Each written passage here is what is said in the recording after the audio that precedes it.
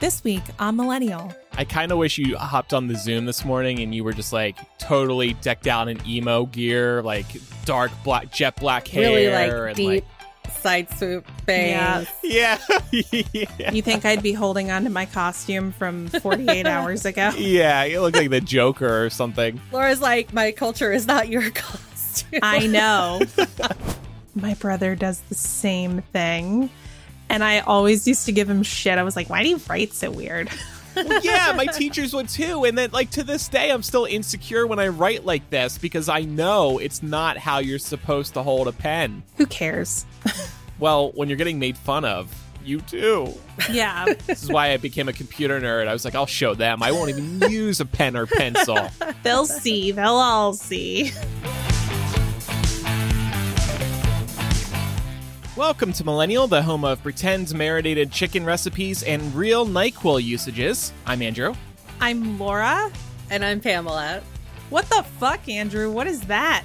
Laura is clearly not up on today's news. The FDA has warned that NyQuil marinated chicken is dangerous because there's a new TikTok trend in which people are encouraging others to cook their chicken in NyQuil cold and flu.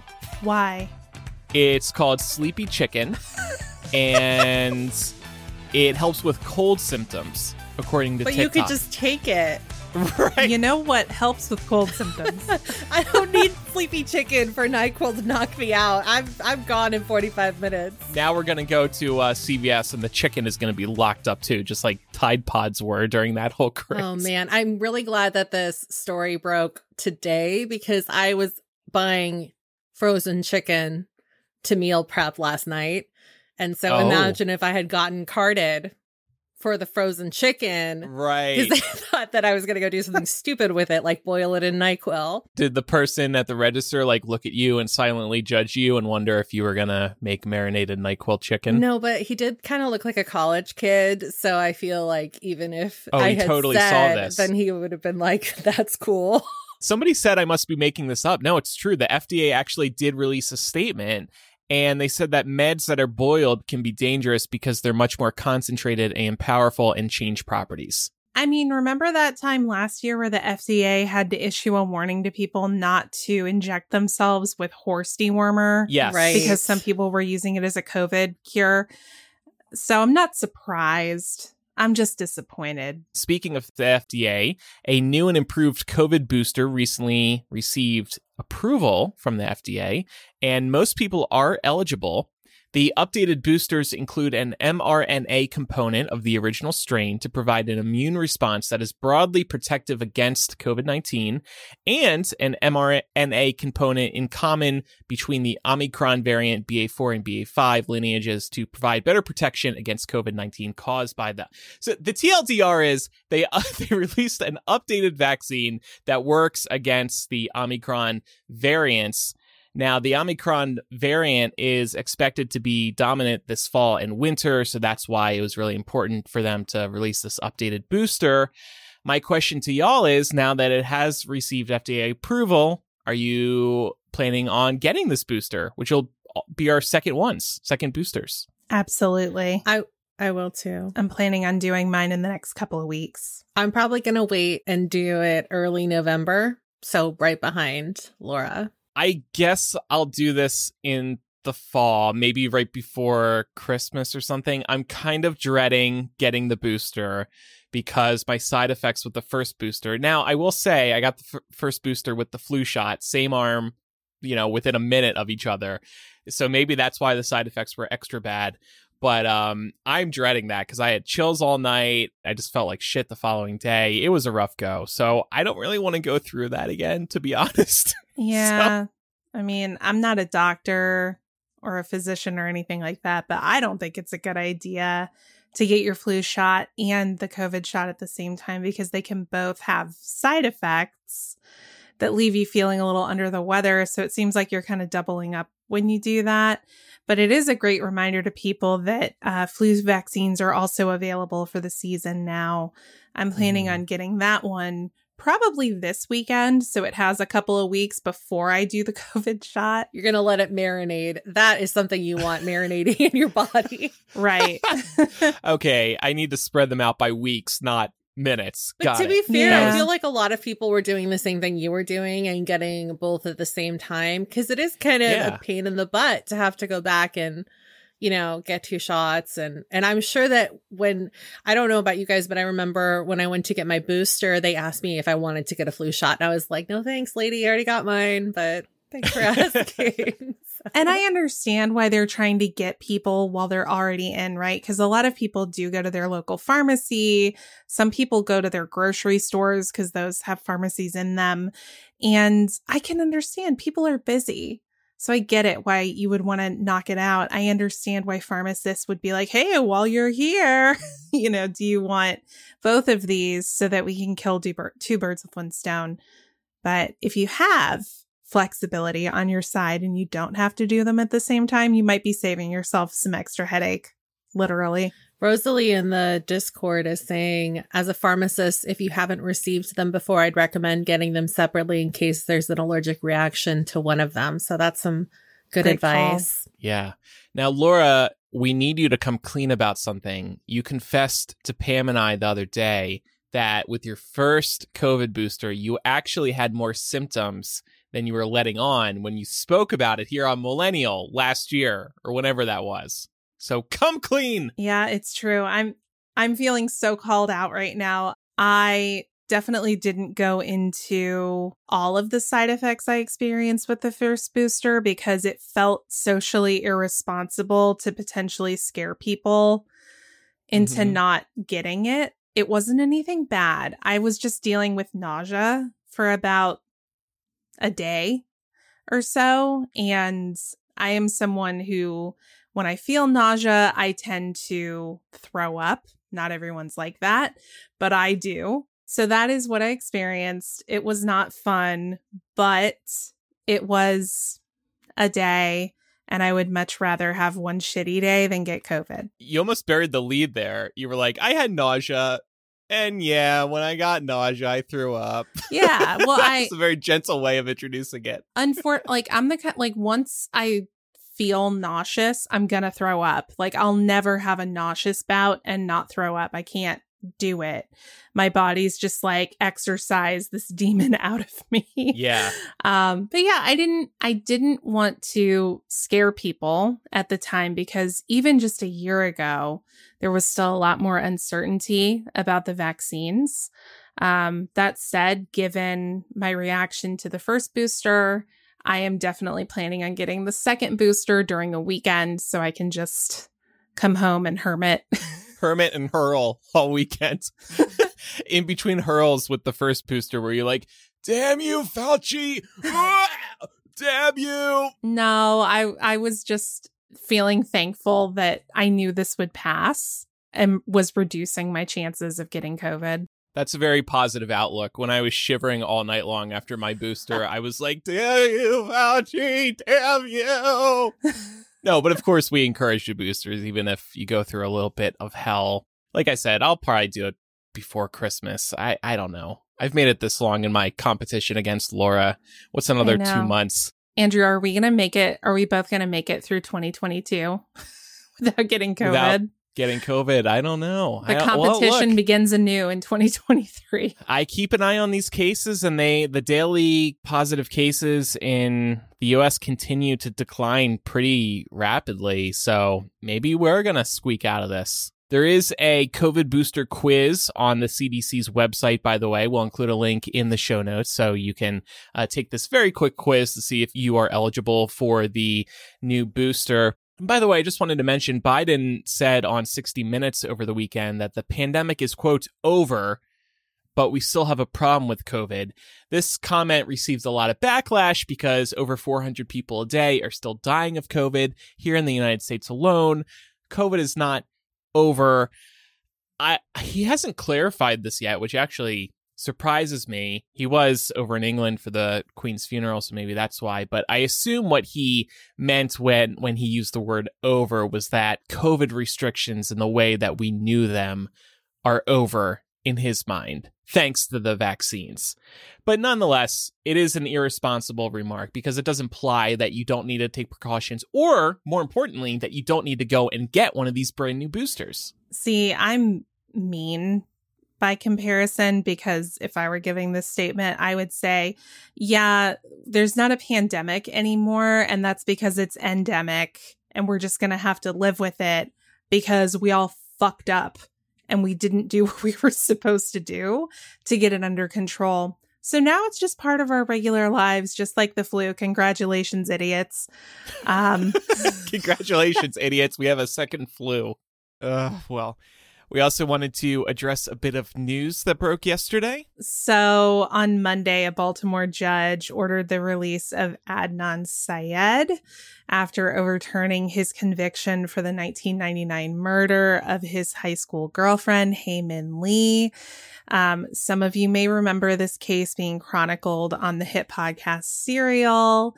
This podcast, I think, really transfixed a lot of people, but it also kind of spearheaded the golden age of podcasting. I remember us talking about it at the time, being like, Serial made podcasting hip again. It really did. And it was around that time that we decided to start Millennial.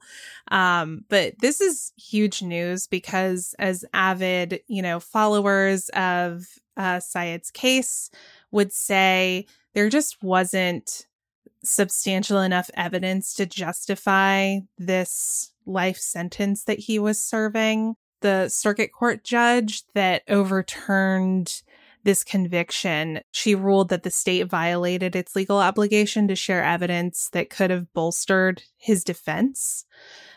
He is being placed on home detention with a GPS location monitoring device, but she did also say that the state has to decide whether it wants to seek a new trial date or dismiss the case entirely within 30 days.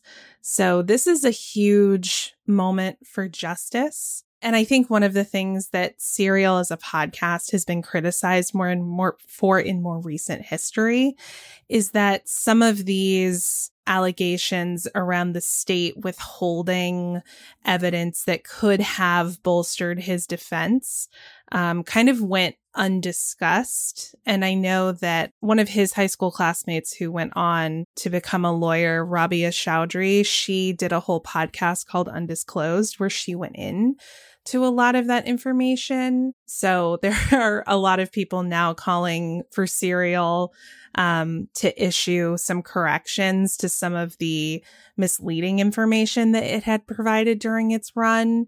I know Sarah Koenig was supposed to release an update episode of Serial either Tuesday or today. I believe it's out now because I was listening to another podcast and I saw it pop up. So it's out now. And in a show of just how big this story was, the show and that particular episode hit #1 on the Apple Podcast charts today. So there's still a ton of interest. People were very invested in this story. And I'm glad you brought up Undisclosed Podcast too, because that has risen. Because this is, you mentioned the one lawyer, but there's 2 others too on this podcast. So that one's turned into a really big deal as well. I think they should I think they should issue a retraction. I'm glad they did this updated episode. I haven't listened to it, so I can't pass judgment on whether it was done correctly.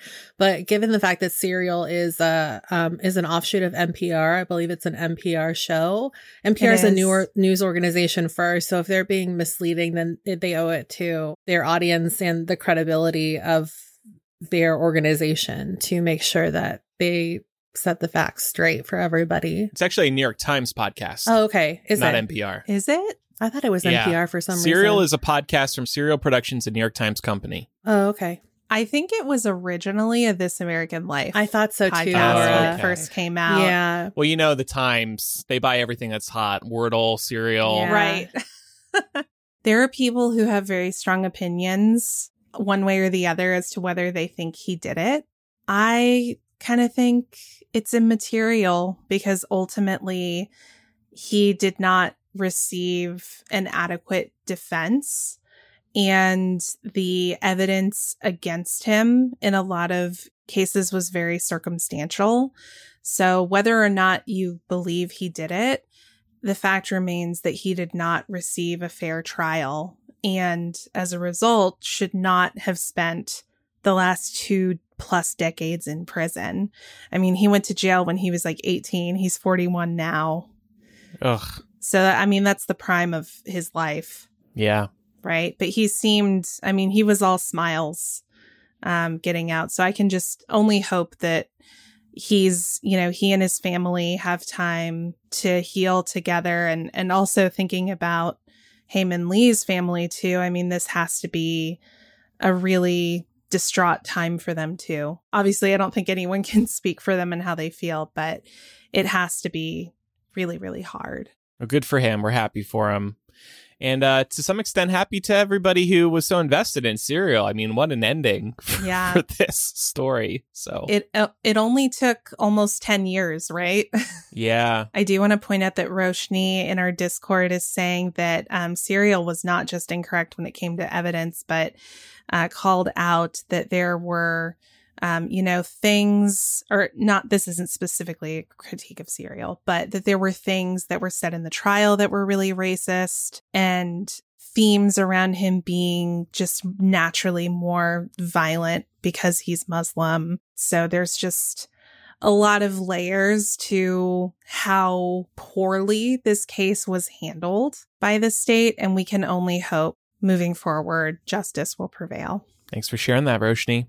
Switching gears here a little bit, I went to a concert on Sunday night. Ooh. Rather than just tell y'all who I went to see, I thought we could maybe turn it into a little game. If y'all want to guess who you think I saw. My first guess would be Green Day. Mine is My Chemical Romance. Pam, you were right. I saw My Chemical Romance on Sunday. How did you know? Because my friend just went in Philly, and so I took a guess based on, knowing that you like them too, and also that they're probably close to the East Coast, and you are too. So how was it? Was your emo heart singing? Oh my God, it was so great. Like, I've never gotten to see them in concert before. I've been a fan for a long time, since I was, a teenager. And my, the little emo baby child that still lives in my heart was just over the moon to be there. We had such a great time. And I actually wanted to call out Justin in the Discord, because he was looking ahead in the doc, and he was like, I'm going to guess Laura saw Fall Out Boy and MCR at Music Midtown in Atlanta. That's a great guess. However, Music Midtown was canceled in Atlanta this year because of our obsession with fucking guns. No. Because it takes place in a public area, and because of our stupid constitutional carry bullshit that Brian Kemp brought to us this year, there wasn't going to be a way to guarantee that is a gun-free zone. So Music Midtown was canceled, but MCR was one of the bands that decided to schedule shows here anyway at private venues, so that we could actually get together. And it was very funny, because during the show, Gerard Way, who's the frontman of MCR, was like, yeah, y'all, so we were supposed to be at a festival together, but guns. Am I right? So that got a laugh. Well, that's the title of a song, right? Isn't yeah. Guns, yeah. Mm-hmm. Did you have your studded belt? Did you pull that out? I haven't had one of those in a long time. I like that you did, though. I like that you did. I kind of wish you hopped on the Zoom this morning and you were just like totally decked out in emo gear, like dark black, jet black hair. Really and deep side swoop bangs. Yeah. You think I'd be holding on to my costume from 48 hours ago? Yeah, you look like the Joker or something. My costume, my culture is not your costume. I know. Let's move on to a couple other topics today. What do you got for us, Pam? I want to talk about cursive today, not singing in cursive, which I know is big in the emo music community, but the actual practice of writing cursive, and also just things that we learned in school. I saw this article over at The Atlantic, which was written by a former president of Harvard University. They wrote this piece in which they talked about how surprised they were to find out that many students today don't know how to write cursive, let alone read it. And the story of how she came to realize this is really well written. So I highly recommend you guys checking out a link to this if you're curious. But for a little bit of context, because I was definitely curious about this after I read just, the opening few paragraphs, cursive was actually omitted from the National Common Core Standards for grades K through 12 in 2010. So this means that schools in the United States aren't actually required to teach cursive under the Common Core guidelines, but that doesn't mean that they can't. So this is also very important to keep in mind, because when you hear or see headlines about, like younger generations not knowing how to read or write cursive, it doesn't necessarily mean that it's been completely cut out of the curriculum, because Common Core is more of like a guideline, and there are things there that you have to teach to prep your students for standardized testing, which is really kind of the name of the game. But that doesn't mean that they're completely scrapping it. So a really good example of this is that Texas, for example, added cursive back into its elementary school curriculum starting in 2019 and in 2020. Tennessee made cursive mandatory in grades 2 through 4 via a bill they passed in 2014. And other states like Alabama, Louisiana, Arkansas, Virginia, California, Florida, and North Carolina all have similar measures. So, it's not necessarily that it's completely dead, but it is sort of dying depending on, what state or county you are from. And I see that somebody else popped in a nice little article here about the benefits of knowing how to write cursive or learning how to. Yeah, I found this. It's an op-ed. I'll disclose that. This is not, not necessarily the gospel, but the op-ed writer of this New York Times opinion piece goes into just some of the tangential benefits that can come with being able to write in cursive. One of the examples that was brought up is that College Board found in recent history that students who wrote their SAT essays in cursive actually performed a little bit higher than the ones who didn't. And it's thought that the fluidity of writing in cursive allowed students to focus more on the thoughts they were trying to get out on paper as opposed to focusing on the actual writing itself. So that's one thought, but there are also a ton of studies out there that show very positive links between learning cursive and learning comprehension in general. So I think it's complicated. I don't know that some people in education would have you believe that not teaching cursive is like stunting kids academically. And I don't know if I think that's true, but I think that there is a place for it. It just seems, okay, those are very good points that are brought up in the op-ed. And there's another quote in here. The writer says, the emphasis should be on simplicity and function when teaching children cursive. It doesn't have to be on being fancy with slants and loops and curls. Because like if you look at some more extreme forms of cursive, it is pretty tough to read if you haven't studied cursive in a while. I guess I struggle to see the benefits of cursive when it does feel like we are writing less and less. I understand the benefits that were just mentioned, but why teach students, regular handwriting and cursive and typing? I think that's what we all went through here. I remember learning all three, including typing. Thanks, Mavis Beacon. Mm-hmm. Typing seems way more important right now.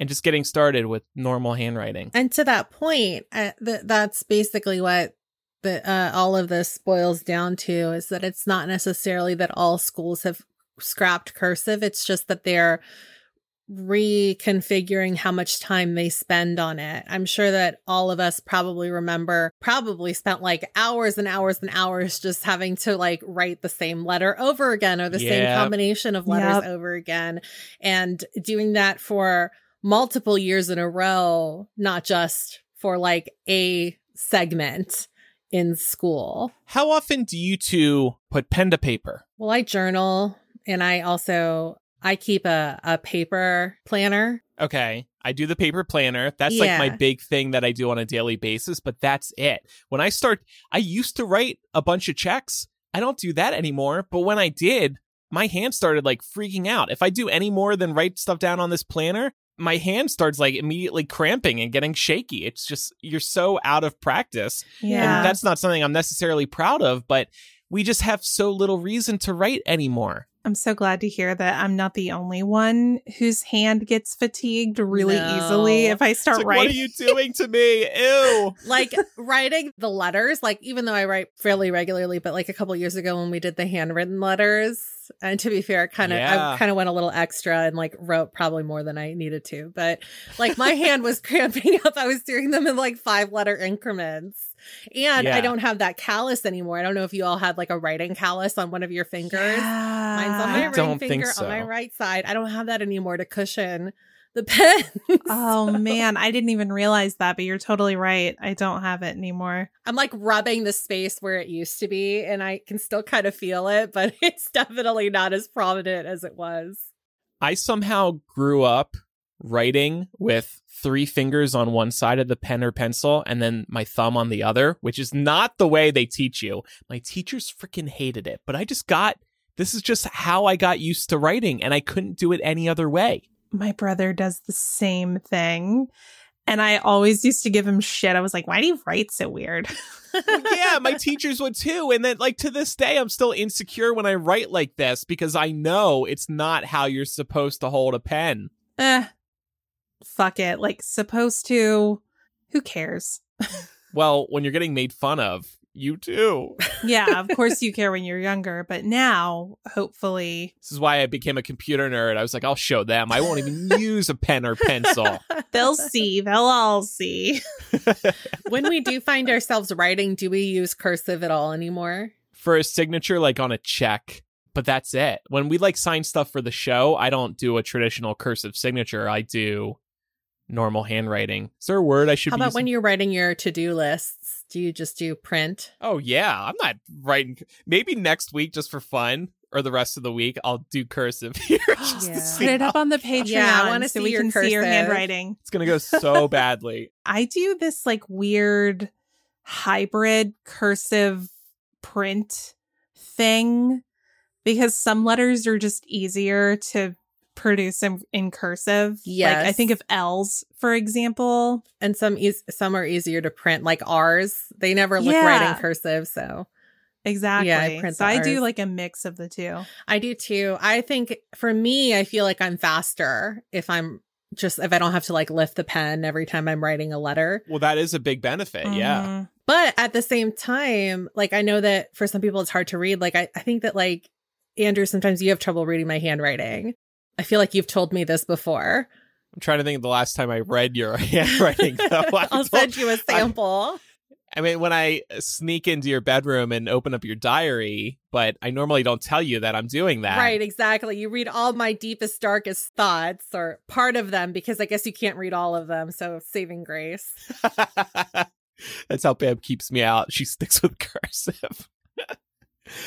I just wrote the word edit. I tried to write it in cursive because I write that a lot on my little to-do list here. And I don't know how to do a capital E in cursive. So it's like a backwards 3. Well, I just kept my pen down and traced an E. That's my cursive E.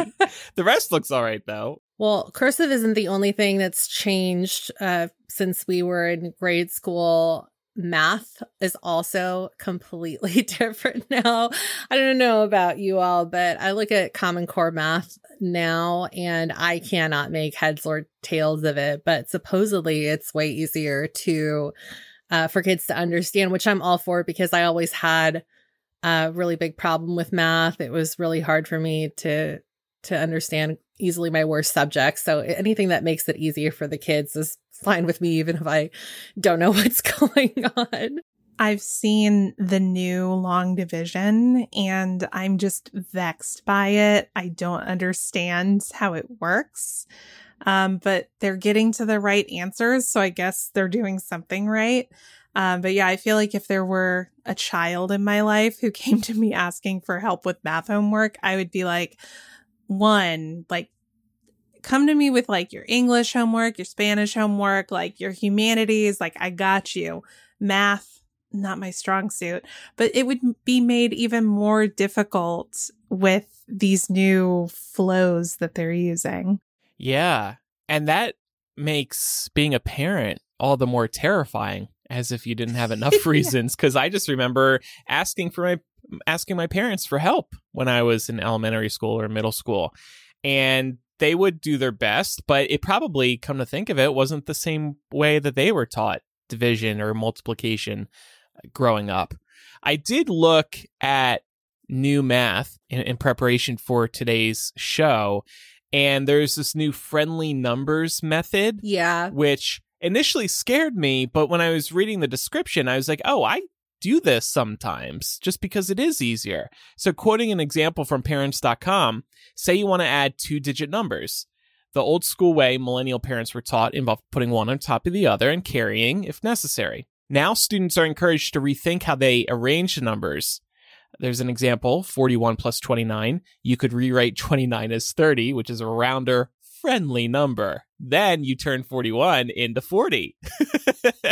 Okay, I definitely do that sometimes too. I feel like this is all a ploy to make math more exciting for kids, because math is like hardly anybody's favorite subject, right? There are some people that really like math, but if I was growing up and they were telling me that like there are numbers that are friendlier and therefore easier to work with, I would have been like, well, maybe math isn't so bad.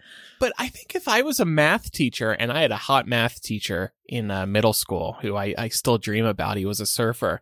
If I was that math teacher, I would be like, well, fuck this, because these aren't the numbers I'm trying to get the students to add. This is the wrong math. So this would really bother me, actually, if I was being encouraged to teach it this way. Yeah. It's a cheat. It feels like a cheat. But I guess that's all schooling. It's just like you learn cheats. Well, you bring up a good point that, you know, like, I'm sure we've said this before on the show. It's hard to be a teacher and having to keep up with all of this, especially, you know, with probably like grade school where there are changes that are made so often. Like imagine you're a bit on the older side and all of a sudden you have to learn this entirely new method that maybe you're not familiar with. I applaud them for pivoting, and I know they have to pivot often. Chloe said I talk about this math teacher all the time. I think I need to get over him already. I mean, it's been like 20 years, for God's sake. Move on, Andrew. Listen, if it makes you feel better, I also had a hot math teacher, and he is the only reason why I finally passed the math requirement at university. Oh, okay. Yeah, I tried to take math 3 different times and it didn't stick, so I kept dropping the class, and then I signed up for this elementary statistics class, and this guy walks in. I was like, okay, well, maybe I can hang out this semester. You know what it is for me? I need closure. I haven't seen this guy in like 20 years. I need to know what he looks like now. You know what? I think we have to Google him for the sake of the show, because I want to see your hot math teacher too. Is he still on Facebook or anything? Can you find him? I don't know his name anymore. I can just picture him. That's all. You don't remember your teacher crush? He was like 7th grade. Do you have a 7th grade yearbook? Oh, yeah. I need to find the yearbook. All right. That's the strategy. Perfect. Good idea. Okay. I'll look into that later. I'll ask my mom, hey, no reason or anything, but do we still have my middle school yearbook or anything? Can you just send a picture of the faculty pages? If you see any curly-haired blonde math teachers, get extra close to him. Use that macro mode on iPhone. Extreme close-up. We've all been there. In looking back on it, is there anything that was in our school curriculum that we feel like our school spent way too much time on? I feel like I vaguely remember feeling this way about cursive, but also just math in general, because we had really great calculators, you know, this TI-84s doing all the complicated math equations, or just thinking about like geometry, like a more specific type of math. I would have to echo the sentiments about calculators. I'm sure we all remember being told numerous times, you have to learn how to figure this out on your own. You have to work the math out because you're not going to have a calculator in your pocket everywhere you go. Guess what? Guess what we have? Right. We have Yeah. literal computers in our pockets. I think a lot of like the emphasis on memorizing formulas too is kind of ridiculous because you could have all the formulas written down, but if you don't know how to use them or which ones you need to use, then that's probably 10 times worse than not knowing like the quadratic formula from memory. I think in general, the emphasis on memorization, and this isn't just in math, but I think in most classes, it has its place. But if your approach is just to memorize everything, that calls into question for me how much you're actually learning. Yeah, that's a good point. Because that doesn't necessarily compute to an understanding. Right. On the flip side of this, and this is the last question I have for this segment, is there anything that wasn't emphasized enough that we wish we had spent more time on in school? Because for me, I know the answer to that is grammar in general. I don't think I really learned proper grammar until maybe like last year of high school, first year of college. I agree. I remember, were we talking about this in After Dark, sex ed? There's not enough taught there. That's the big one that jumps out to me. But just any, and we touch on this from time to time, just like life classes, balancing a checkbook. Really needed to do that back in the day. Yeah, I went to the school of Mama G for that because my mom was a banker. So Right. Yeah. I think, I was really lucky that I got to take a personal finance course when I was in high school, but that's not something that's typically offered in a lot of public school settings. And yeah, I benefited a lot from that. There are still skills that I use from that course to this day. we had that too. It was government and economics, but my teacher was very smart. She was like, honestly, like, if you all can test out of governments, then we can just spend more time on everything else. And I think that was the right way to do it because the government stuff is stuff that we had been being taught for years and years and years. So we ended up just doing that. And it was the smartest choice probably she made. in our high school, we did have a home economics classroom, but I never took that class. And I always kind of saw it as a joke. Like, why do I need to learn cooking? Why do I need to learn nutrition? Interior design. It didn't make sense to learn in a school at the time. But now I'm like, damn, I wish that was a required class. Yeah. And I think, taking it a step further, like even basic first aid, I know sometimes certain health classes will teach that. Like I remember I was in a health class where we learned how to do CPR, for example. Like there are just some basic like life and survival skills that I think kind of are lacking sometimes in the public school system, usually because those programs get defunded. Yeah, we did take a first aid class and everybody got CPR certified. And then good. You could you had the option to get certified for baby first aid, which was it was attractive because if you wanted to be like a babysitter or like work at a summer camp or something, then you could say I'm CPR certified for adult and children and also baby first aid. But the only reason that we did that is because we had a swimming class.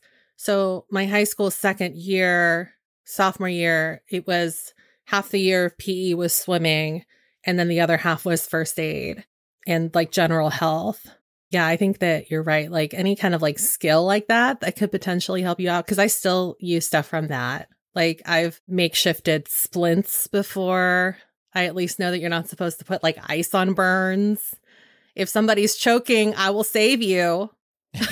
Yeah, you'll be ready. So, yeah. The CPR is great. I don't think we had to learn you CPR. Could still you could sign up. The course is really short and I don't think it's that expensive to get CPR certified. But also like for baby first aid too, just because like you're an uncle now, you never know if that'll come in useful. Though I'm sure your sister probably knows because I am a godfather too. Yeah, I should be prepared. Go learn child CPR. That's even easier than adult CPR because, tiny bodies. Right.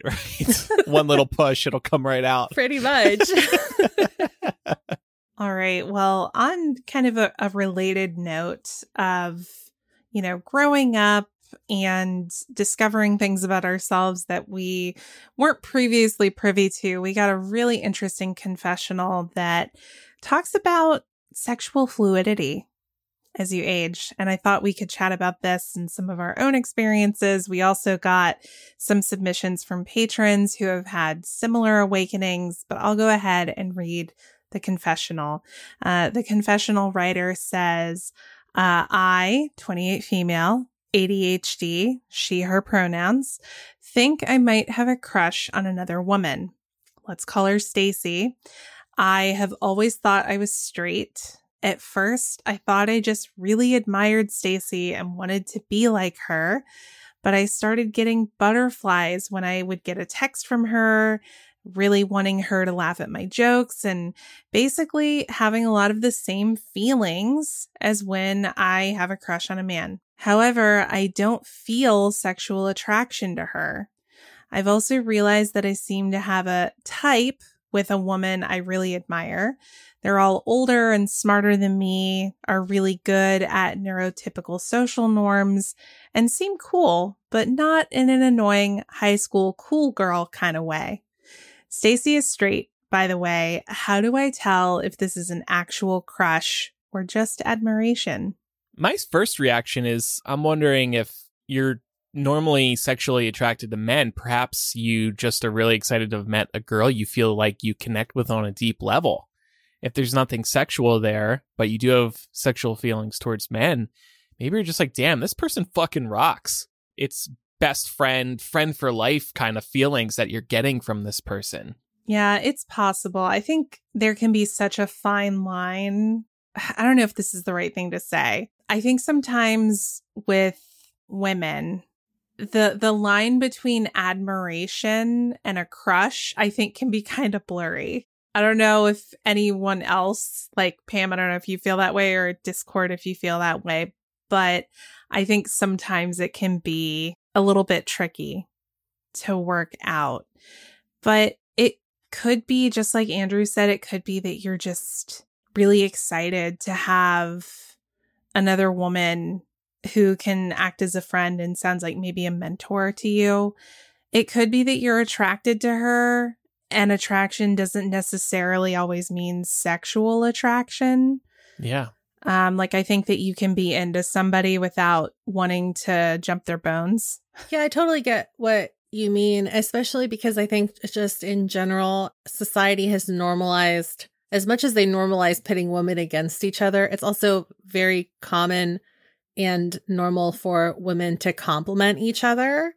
And so as a result, I think that we are oftentimes more allowed to behold beauty in a way that men aren't traditionally allowed to in society. And a really good example of this is like the drunk girl in the bathroom. So it's like no big deal if you go up to somebody in a bathroom at a club to be like, oh my God, like if I saw Laura in the club bathroom, she wouldn't even bat an eye if I said, oh my God, I love your hair so much. Like, I just think you are stunning. You are beautiful, like, man. And it wouldn't even like come across as me hitting on you. It would just be like, oh, like, thank you. That's so sweet. Like, yeah, and then she would be like, I love your dress. And it's like a big circle jerk in the bathroom. Yeah. Whereas if I did that in like a normal bar, not a gay bar, the guy would be like, gay. Right. Stop hitting on me. That's unfortunate. Exactly.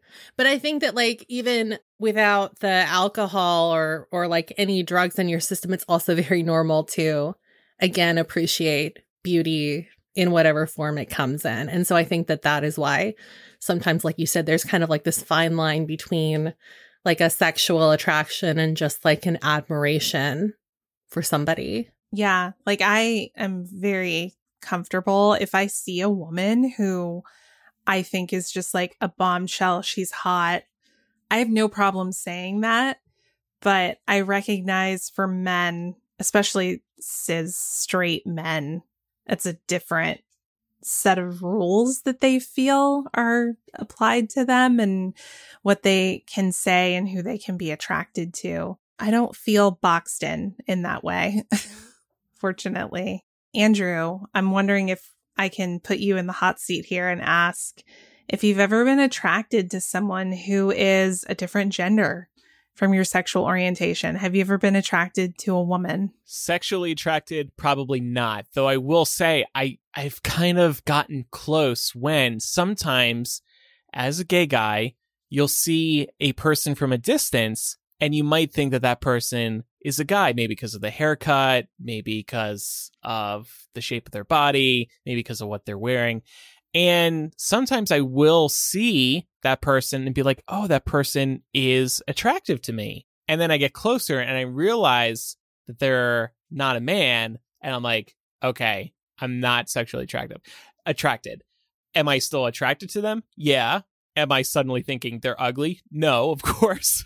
But I've noticed, I've caught myself doing that plenty of times. Sorry if that annoys anybody, but that's just what goes on in my brain. There's nothing wrong with that as long as you're comfortable with it, right? Like, yeah. Do you feel open and free that if you were to approach that person more closely and see like, oh, they're not a man, but I'm still super into this person, would you feel comfortable with that? I think that's the question. Into them how? I mean, any base level of attraction doesn't have to be sexual. I'll still look at them and be like, yeah, that's a good looking person in my opinion. But the attraction will be very different. And I'm a proud Gold Star gay, by the way. And I intend to keep it that way. Gotta maintain that status. Yeah. I can jump in here and talk about my experience. So I'll preface this by saying, I don't know, anyone who's listened to us for this long, kudos to you. Back in season 1, episode 29, we talked about our Kinsey scale scores, which is, it's an assessment you can take that kind of helps to define your levels of attraction to different genders. The Kinsey scale is like a 1 to a 5, or is it a 0 to 5? Don't remember off the top of my head. But I scored a 2 on the Kinsey scale at the time, which is predominantly heterosexual, but more than incidentally homosexual. And I will say years later, I still get a 2 when I take this assessment. It's interesting because like I think back on scenarios in my life and I wonder, I'm like, did I have a crush on her? And I just didn't realize it at the time. Like there's a very vivid memory from my childhood where I was friends with this girl and I think I had like a childhood crush on her.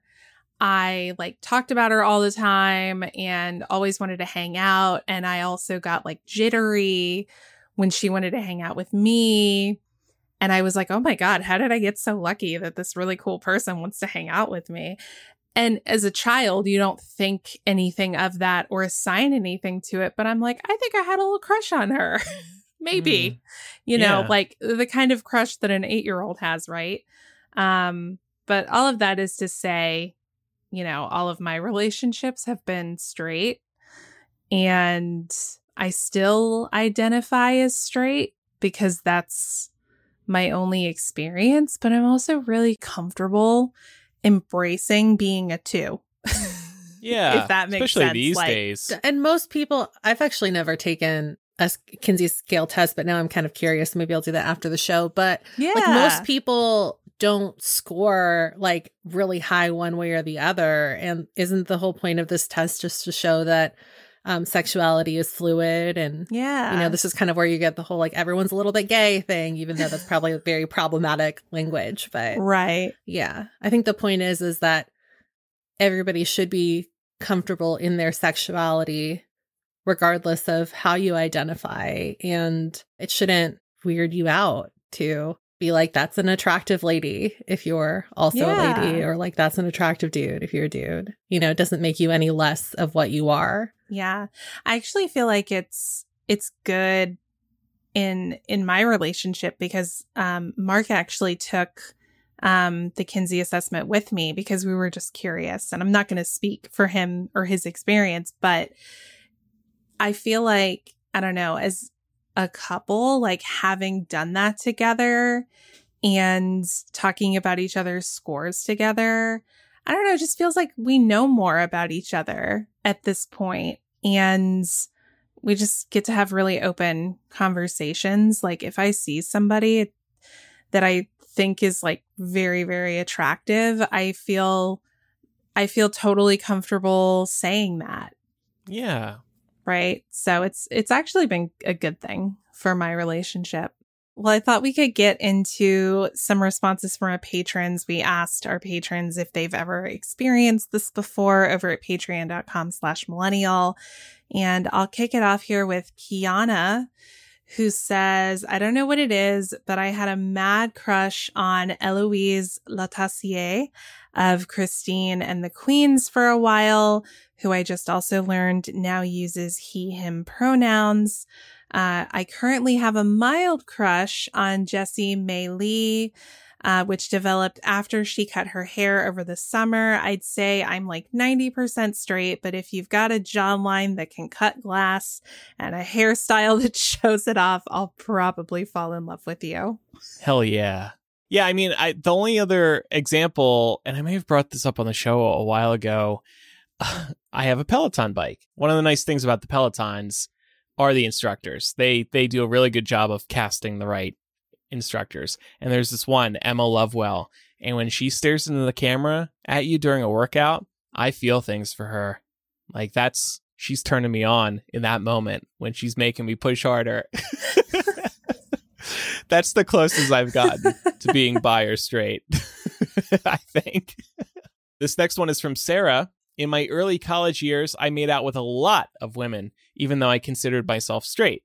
A couple years later, I made an offhand comment to a friend about my attraction to celebrities being bisexual, and she asked if I ever considered I was bisexual. And truth is, I hadn't. I didn't realize you could like the same gender until middle school, and even then, it felt like everyone was only attracted to one gender. I currently identify as bisexual, but I'm exploring that I might be biromantic and asexual. Biromantic is not a term that I've heard a lot, so I did look into it a little more today, and that's when you can be attracted to two genders, but you aren't necessarily sexually attracted to both of them. So getting back to the original confessional writer, I would explore if you might be biromantic. Based on what you've said to us so far, it seems like you fit in the description of somebody who is biromantic. Jemima says, I only dated women up until I was about 27. Then I met this random guy in a club when I was overseas and we made out. I was really surprised by how attracted I was to him because I'd never felt anything for men before. I was like, that's interesting, and filed it away for future reference. Then 3 months later, when COVID came along and I had a whole year sitting around to think about myself, lol, I came to the conclusion that perhaps I am bisexual. I changed my settings on Tinder just to see what it was like to date guys, then ended up meeting the love of my life, who's a man, a few months later. That's a beautiful story. Nice. Mm-hmm. Yeah. And then Nicole, to wrap us up here, Nicole says, a cis woman, had always identified as straight, but when my best friend, who's also a cis woman, came out as bi a few years ago, it made me question my own orientation. I am happily married to a cis man, so at the time, I thought it didn't really matter how I identified since I didn't want to change our relationship, and I pushed those feelings back down. I later decided to claim it and come out to my husband and then my friend as bi, even though I wasn't sure if the label fit. I had the classic thoughts of wondering if I was bi enough, and I didn't want to take up space when I was in a hetero-facing relationship. But I later came to realize how affirming it is to acknowledge that piece of myself and give myself permission to feel however I want to feel without making up excuses for why I might be attracted to women. I feel much more vibrant and alive now, and my relationship with my husband is as strong as ever. That's amazing. That's beautiful too. All of these stories are just gorgeous. Yeah, when you get something off your chest like that in a relationship, it can be a huge relief. And then you finally feel like you're living your true self. And that just does nothing but improve your relationship. Well, it can really improve your relationship. Cool. Well, thanks to the four of you, plus the confessional writer who shared that story. So to wrap up today's episode, wanted to do a quick what we're calling Spicy Biden Watch. Maybe also Dark Brandon Watch is a good alternate title for this. So a couple things on my radar. Dark Brandon helped avert a major railroad strike last week. A tentative agreement was reached on Thursday between rail companies and their workers, with the Biden administration working to help come to a deal. A railroad strike would have been a big deal. That would have just had major economic consequences, given that we use trains to transport a lot of goods in this country and around the world, of course.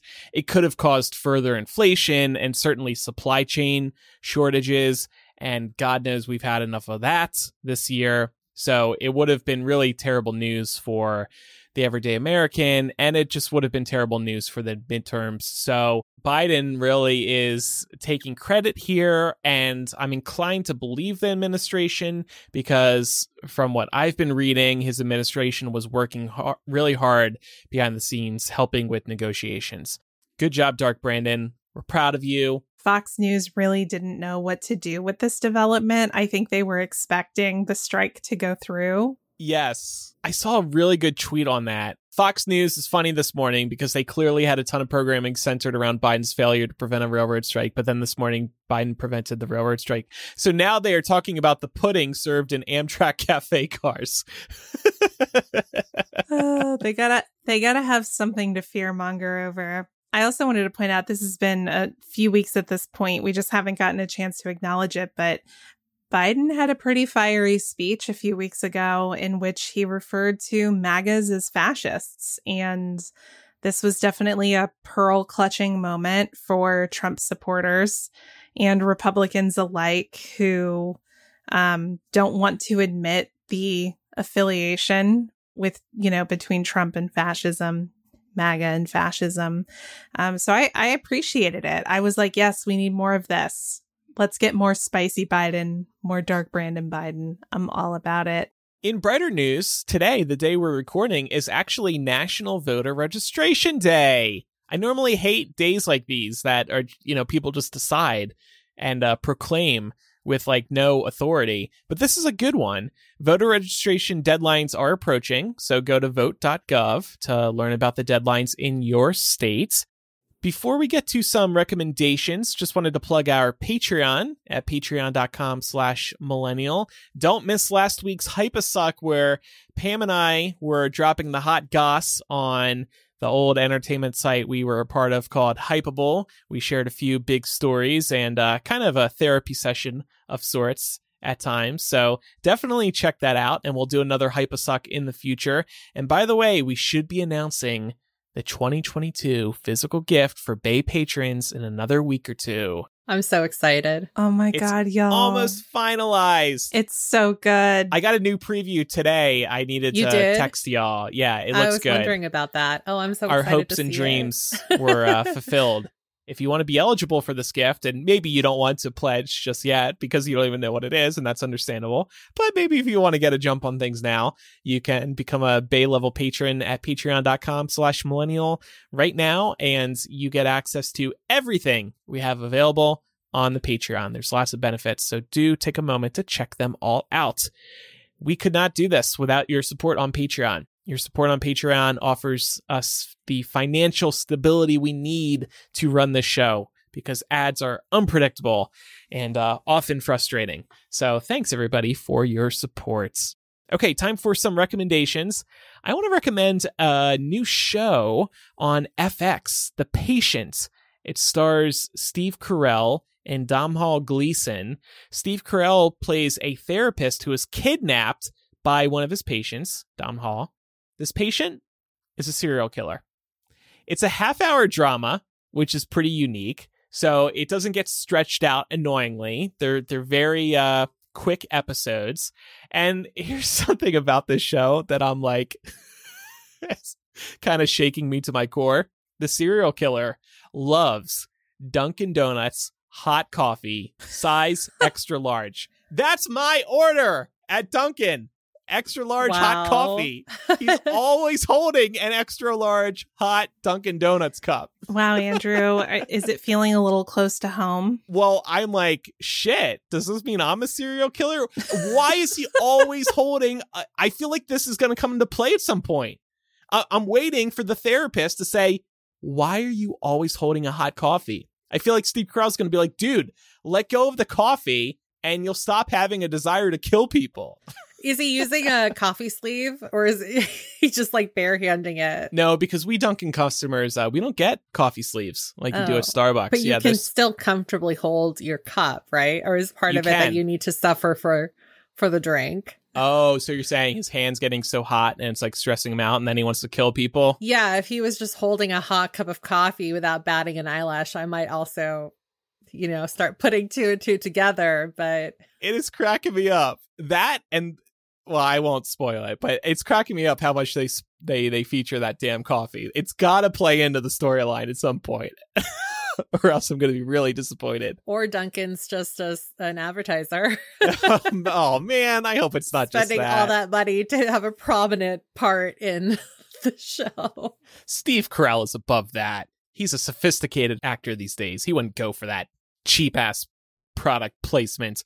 So anyway, check out that show, The Patient. It's really good. Well, speaking of cheap-ass product placement, I wanted to recommend maybe a more basic item to have in your household, apple cider vinegar. I don't know if any of y'all use this with any kind of regularity.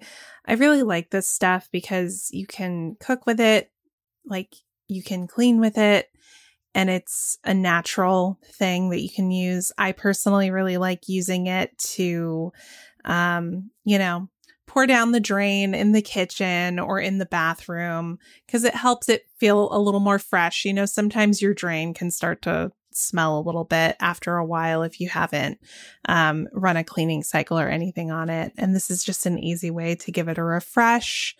Like I said, you can also ingest it if that's something you want to do. Some people believe that it has health benefits to take. So, if you think that might be of interest to you, you can definitely look that up. I don't want to give any kind of like medical health advice here, but I really do like it for cleaning, and you can get pretty big quantities of it for cheap at Costco.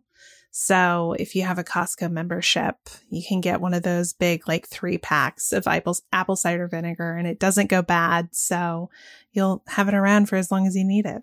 And I wanted to recommend Sally Hansen's Dry and Go drops for any of you out there who like to paint your nails at home like I do. These are so nifty. Definitely works best if you do thin coats like you're supposed to, but I'm also guilty of doing thicker coats of nail polish, so I don't blame you if that's you as well.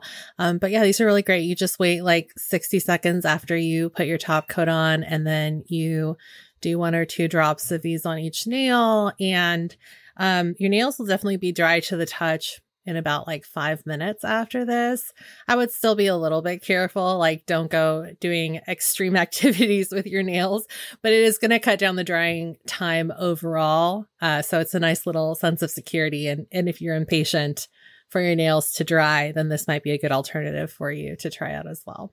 All right. Well, thanks everybody for listening to today's episode. Make sure you follow the show for free in your favorite podcast app so you never miss an episode. We release new installments every Wednesday, and leave us a review in Apple Podcasts or Spotify. We really appreciate those. If you have any feedback, you can write to us by sending an email to millennialshow@gmail.com, or you can go to millennialshow.com and find a contact form or the anonymous confessional. And last but definitely not least, follow us on social media. We are Millennial Show on Instagram, Twitter, and Facebook. And then over on TikTok, we are Millennial Pod. You'll get show highlights and other memes and coverage about millennials that we're seeing online throughout the week. Thanks everybody for listening. I'm Andrew. I'm Laura. And I'm Pamela. Bye everyone. Bye.